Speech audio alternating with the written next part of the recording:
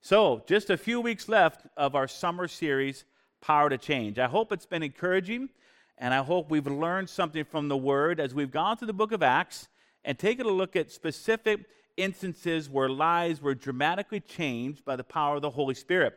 Today we are in Acts 27. We're jumping towards the end of the book. There's only 28 chapters in Acts, and so I'm going to do a two-part in chapter 27, and then we'll wrap it up in chapter 28. And in the fall, we'll be starting a new series. We'll announce that as we get to it. But here's the introduction. The Apostle Paul had been falsely accused of breaking both Jewish tradition and Roman law. Accused of sedition, accused of stirring up a revolt, accused of breaking the traditions and the protocols of the Hebrew temple. They said he brought a Gentile into the temple, which was a big no-no during those days. And in fact, he did not do that, but he was falsely accused on a couple of serious fronts. And he was hauled before the governor, and basically they were trying to have him thrown in jail or even killed. So after defending himself before the Judean governor Festus and King Agrippa and the sister Bernice, he appealed to present his case before Caesar. So now he's saying, hey, I've got a case, I'm a Roman citizen, I appeal to Caesar. And that was his right as a Roman citizen, even though he was Jewish, but he was a dual citizen. Kind of like me, I'm Canadian and American, so I have dual citizenship.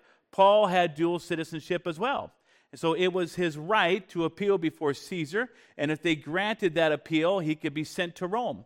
And they did. They granted his appeal, so now he has to travel with other prisoners to go and stand trial. And this is where we pick up the story here in Acts 27, beginning with verse 14. Now, this is what it says. But not long after, a tempestuous headwind arose called Euroclydon. So he was on what was probably a grain vessel, and they were going along the coast there trying to withstand the storm. So when the ship was caught and could not head into the wind, we let her drive. And running under the shelter of an island called Clauda, we secured the skiff with difficulty. So they're pulling the skiff up and getting it on the boat. When they had taken it on board, they used cables to undergird the ship. And fearing lest they should run aground on the Syrtis sands, they struck sail and were so driven. And because we were exceedingly tempest-tossed, the next day they lightened the ship. On the third day, we threw the ship's tackle overboard with our own hands. And why do they say it that way? I personally think it's like normally you don't throw your tackle overboard. That's a last-ditch effort, but they said we intentionally threw it overboard to lighten the ship so we wouldn't die. Then it says, now when the sun, neither sun nor stars appeared for many days, no small tempest beat on us. In other words, it was a huge tempest, a huge storm. All hope that we would be saved was finally given up. So they didn't see the sun or the moon or stars. That's like a thick, heavy system, right? A huge hurricane storm that's beating down where it just covers everything. You don't know if it's day, if it's night. All you see are dark clouds, heavy rain, huge, humongous winds, and they were fearing for their lives. All hope was now gone. But after long abstinence from food, why do you not eat food when the boat is being tossed? Because you can't keep it down. After a long abstinence from food, then Paul stood in the midst of them and said, men, you should have listened to me and not have sailed from Crete and incurred this disaster and loss. And now I urge you to take heart, for there will be no loss of life among you, but only of the ship. For there stood by me this night an angel of the God to whom I belong and whom I serve, saying, do not be afraid, Paul. You must be brought before Caesar, and indeed God has granted you all those who sail with you. Therefore take heart, men, for I believe God that it will be just as it was told me. However, we must run aground on a certain island.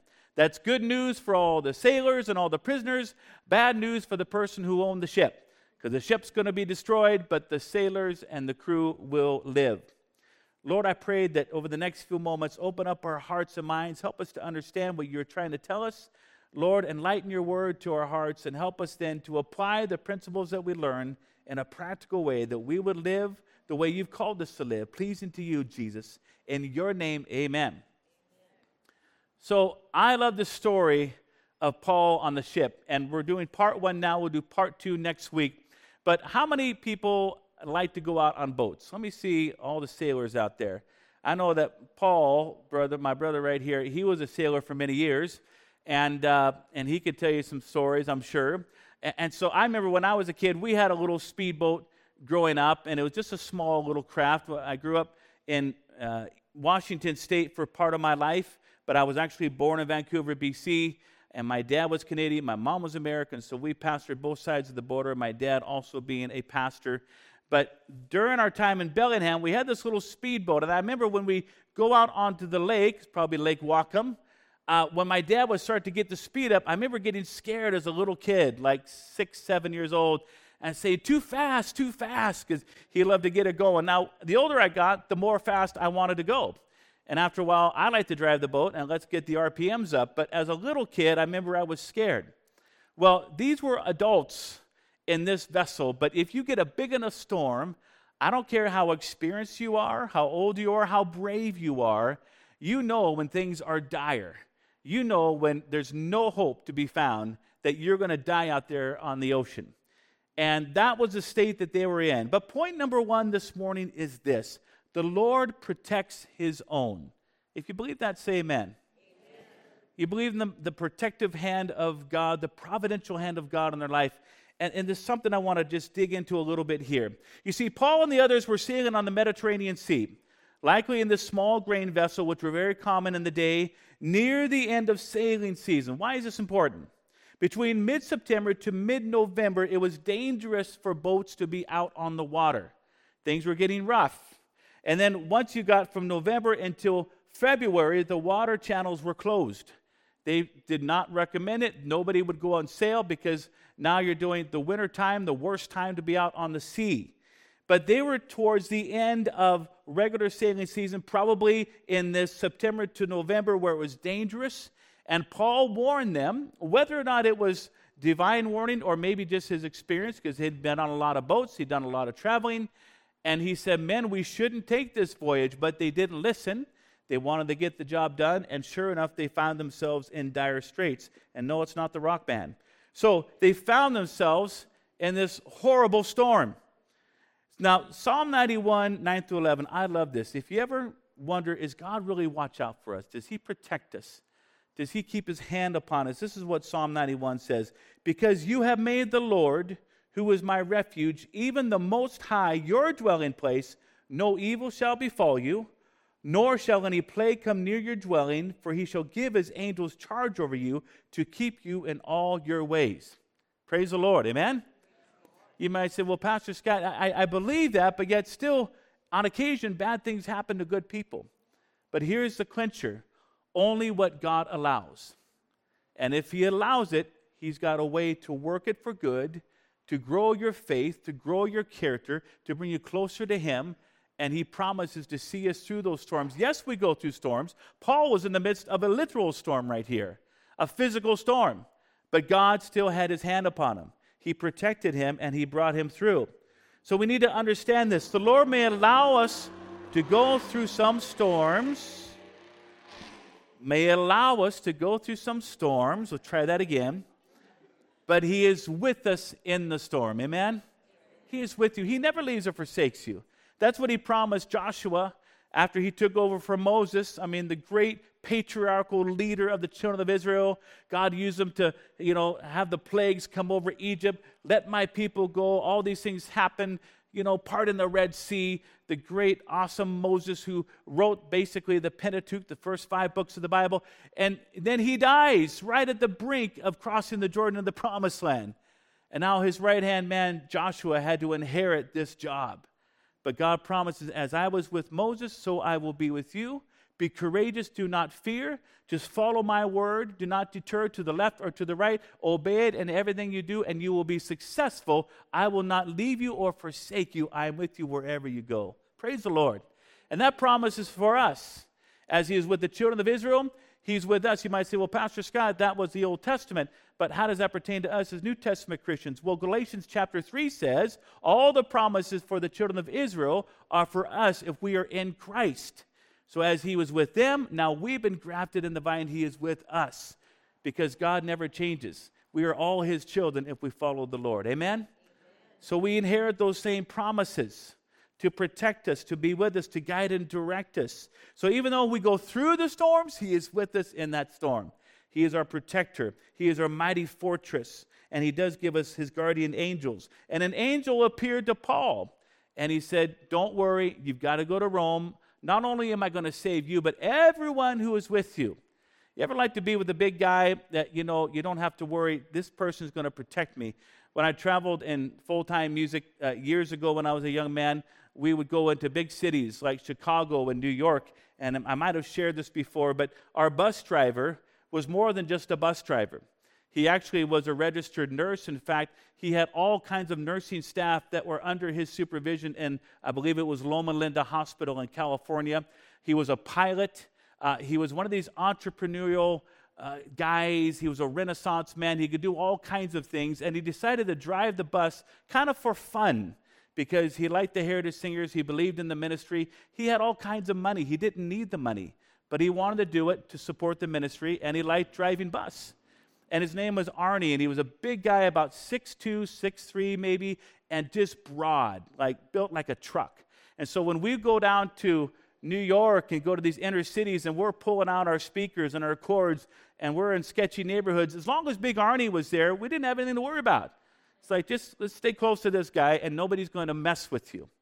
Well, it's kind of like these people now on the boat. Paul has been promised safekeeping.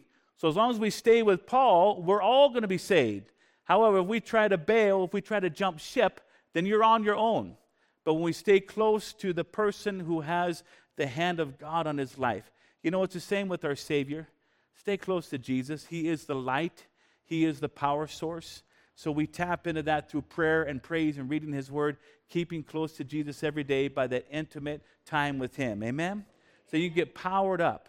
You spend time daily with the Lord, so he empowers you. That's what Isaiah 40 says. They that wait upon the Lord shall renew their strength. And we need that every day. And so they were staying close, and they believed in the word. They believed in Paul's testimony, and God had a plan. Now, number 2 is this. The Lord provides wisdom and direction. He provides protection, and he provides direction.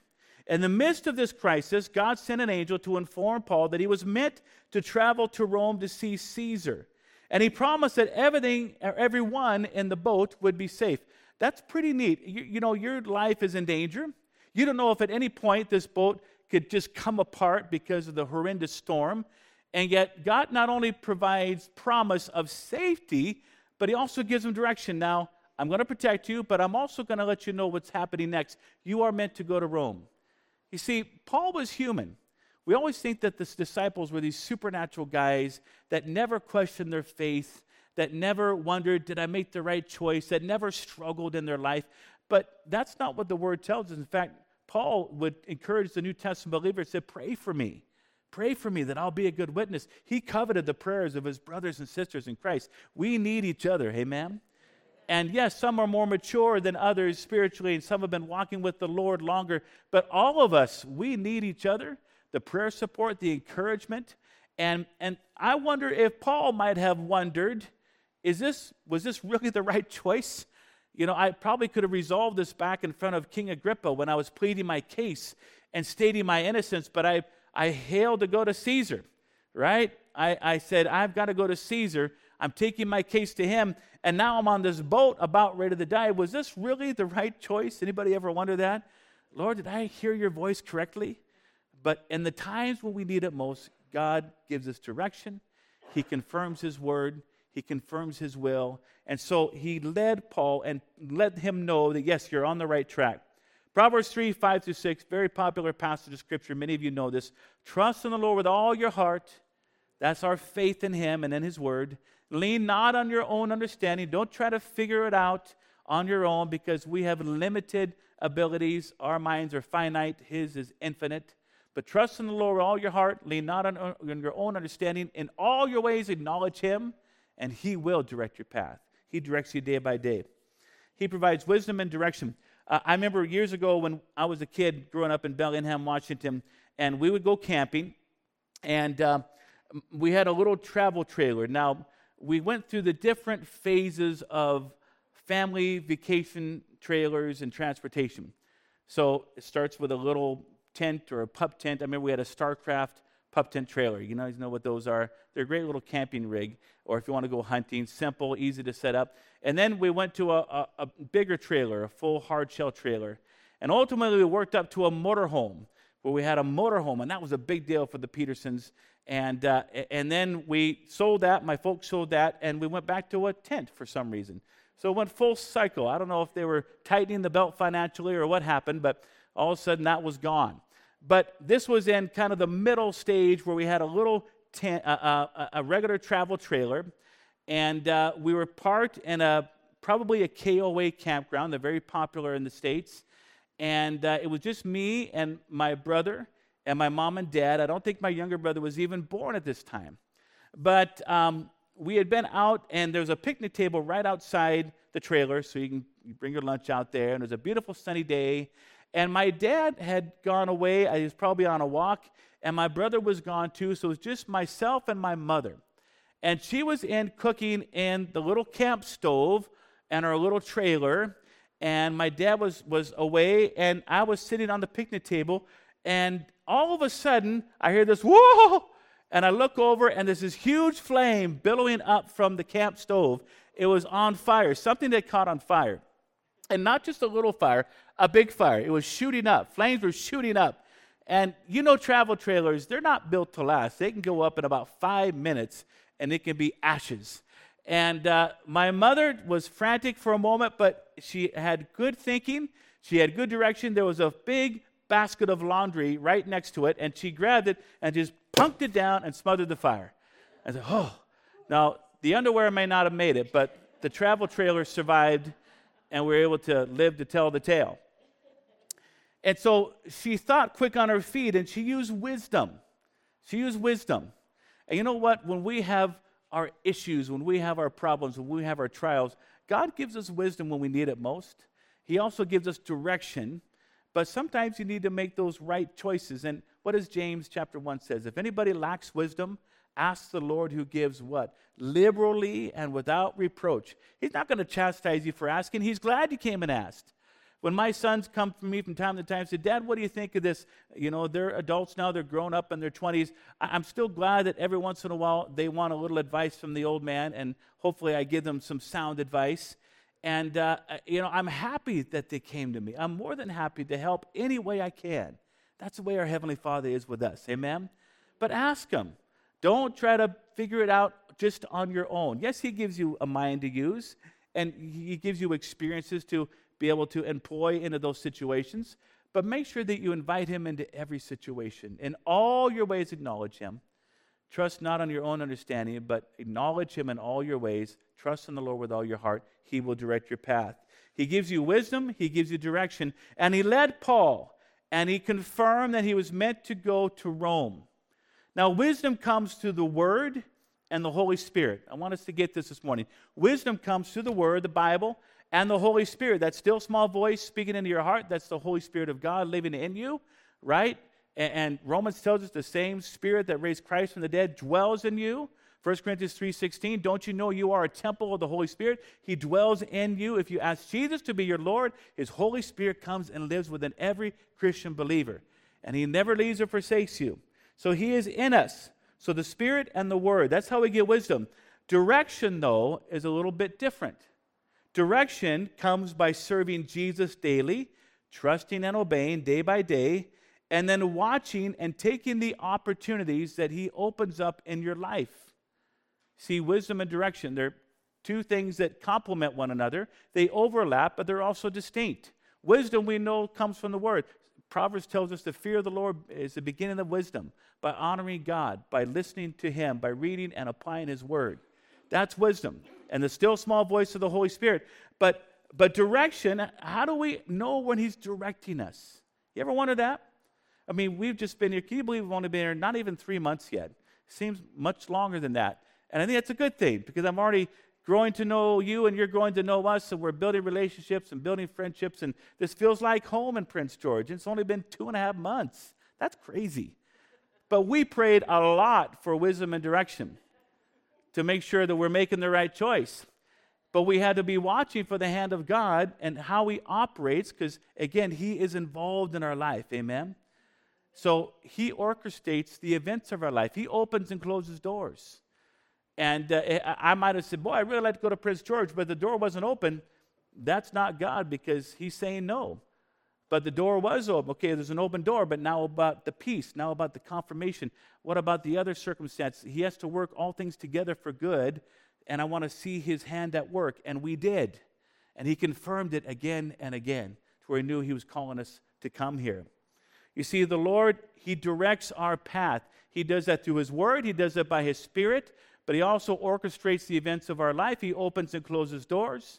And when he does give you the right door to walk through, he will give you the peace that passes all understanding. And he will make sure all the circumstances fit into place. If something's not happening right, that might just be a red flag that you need to examine and pray about. Because God clears the path when you're following his will. Amen? I've seen it again and again. He gives you a clear path. So he provides wisdom. He provides direction.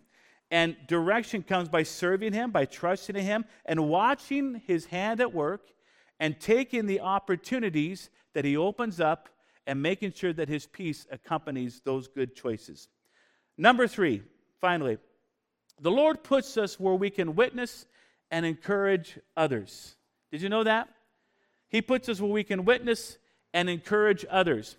Paul took the opportunity in a desperate situation to proclaim that he served the Lord.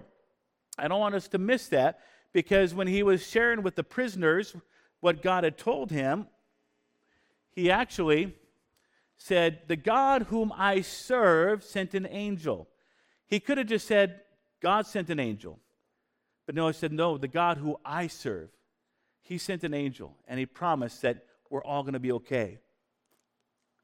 You see, we need to take the God-given opportunities to stand up and speak up for the Lord. Amen? It's okay to do that. I've been in situations where it's been really weird, and I've told you about a couple of those situations, whether it's a car accident or whether I'm in the local aquatic center, and I'm in the sauna, and we get into conversation. If I can see a little door of opportunity and it's appropriate, I'll take it. I'll try to take it and just plant a seed or two and talk a little bit about the Lord, because God will give you those opportunities, and you never know how those things are going to do. When I was traveling in that group I told you about, they were just looking at the picture in my office. I was 21 years old. I was really young and really skinny and had a lot of nice thick hair. Boy, those were the days. And a pretty good-looking guy, I must say. I mean, she didn't marry me for nothing. I once was attractive years ago. And so when I was traveling in this group, we were always with people, and I might have mentioned this, but it just ties into what we're talking about this morning. We're always together. We have hotel rooms. We stayed at night, and they put 2 per room, and you'd be traveling during the day in the road bus, and then you get to the town, you set up all of the gear, lots of gear. We had 8 speakers. Imagine that sound, guys. 8 huge speakers plus big subs and heavy cables and soundboards and all these things, instruments. And so it took several hours to set up, and then we do our concert, and then we tear down. And by the time you get back to the hotel, it's like 11 o'clock at night. You basically just crash. And you get up the next day, and you do it all over again. And so you're always with people. So the only time I could be alone with the Lord is once we got the hotel room, and we kind of got ready for the night, then I could slip in the bathroom and shut the door and have my prayer time. That was my prayer closet. And I wasn't trying to do it for anybody but me. I knew I needed to be alone with the Lord and have my regular devotional time. And a fellow from Trinidad, his name was Roger. He was our keyboard player, fantastic keyboard player. And he would room with me sometimes, and we got to know each other pretty well. And I remember one day we were having lunch, and he said, "Scott, you're really an example to me." I'm like, "What? How's that?" He says, "Well, I see how you go in there and have your prayer time. And, it makes me realize I need to do better with my prayer time too. And I think that's really cool what you do, and that was an encouragement to me. What we do, others see, amen?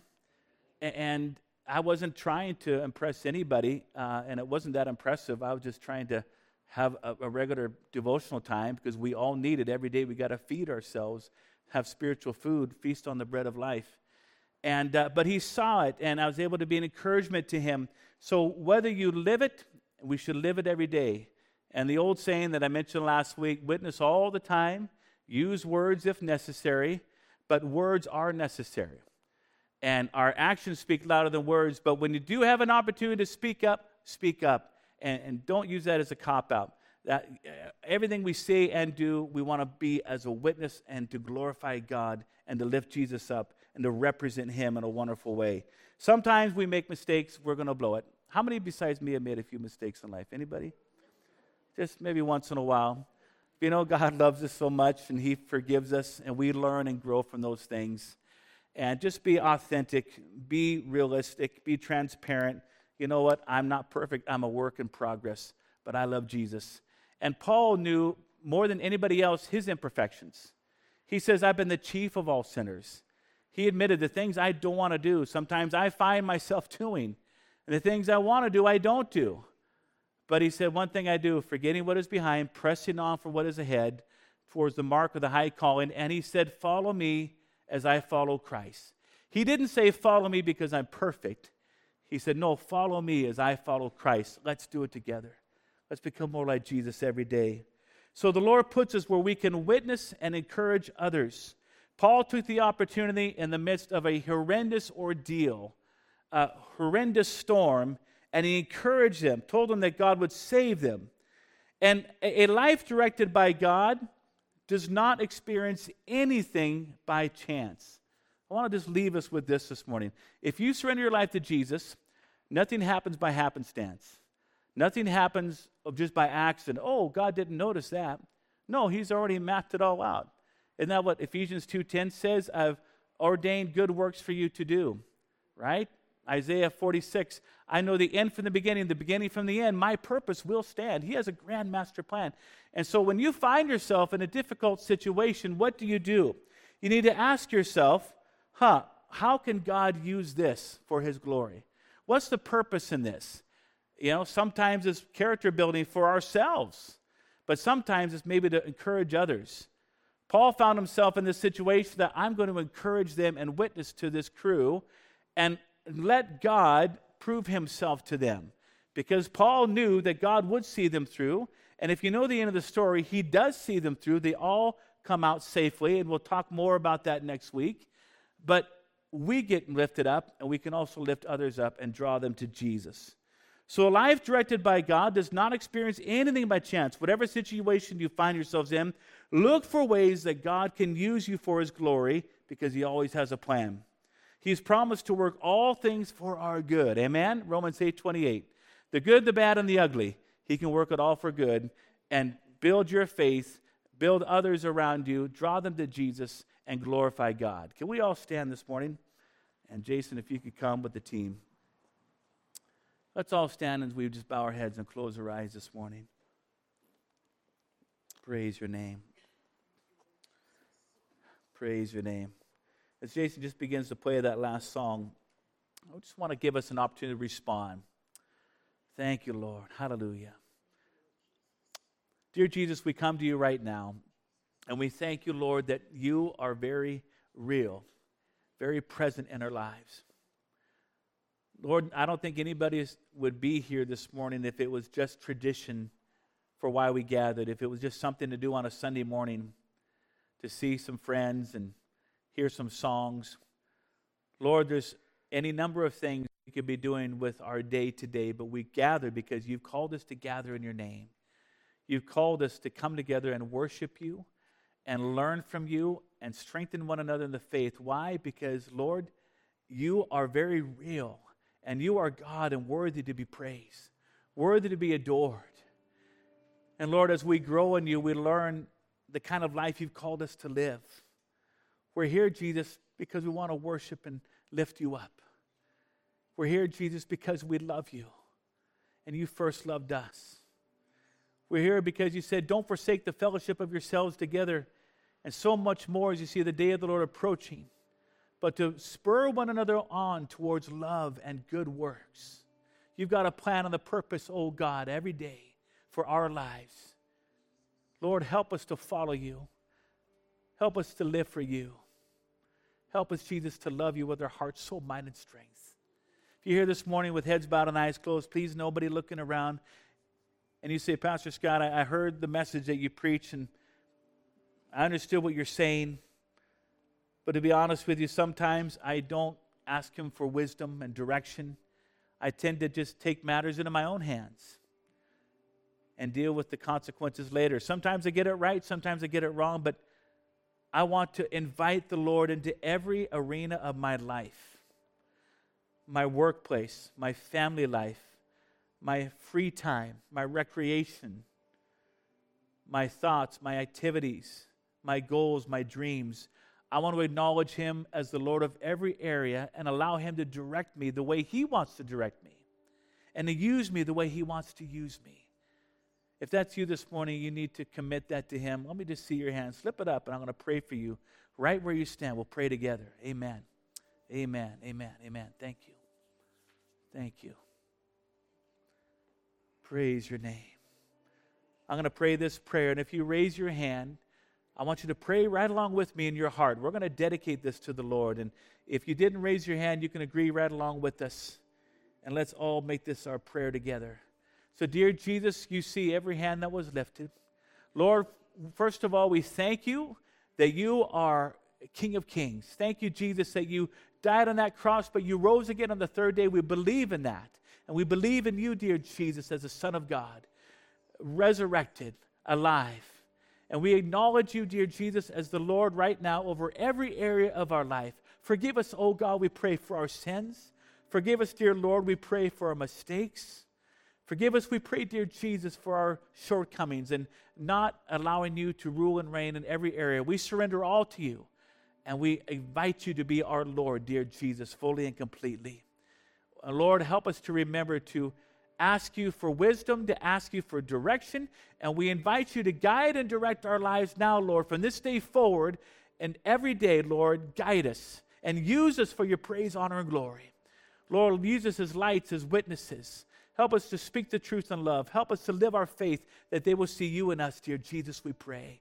Lord, use us, we pray, because we live in a dark world. We live in a day and age where there's so much confusion, so much trouble, so much heartache and hopelessness. Jesus, you are the light, and you are the hope, and you are the answer. So, Lord, use us, we pray, as your hands and your feet and your voice to stand up for you, to speak up for you, to live for you day by day. Jesus, use us to reap a harvest field of souls.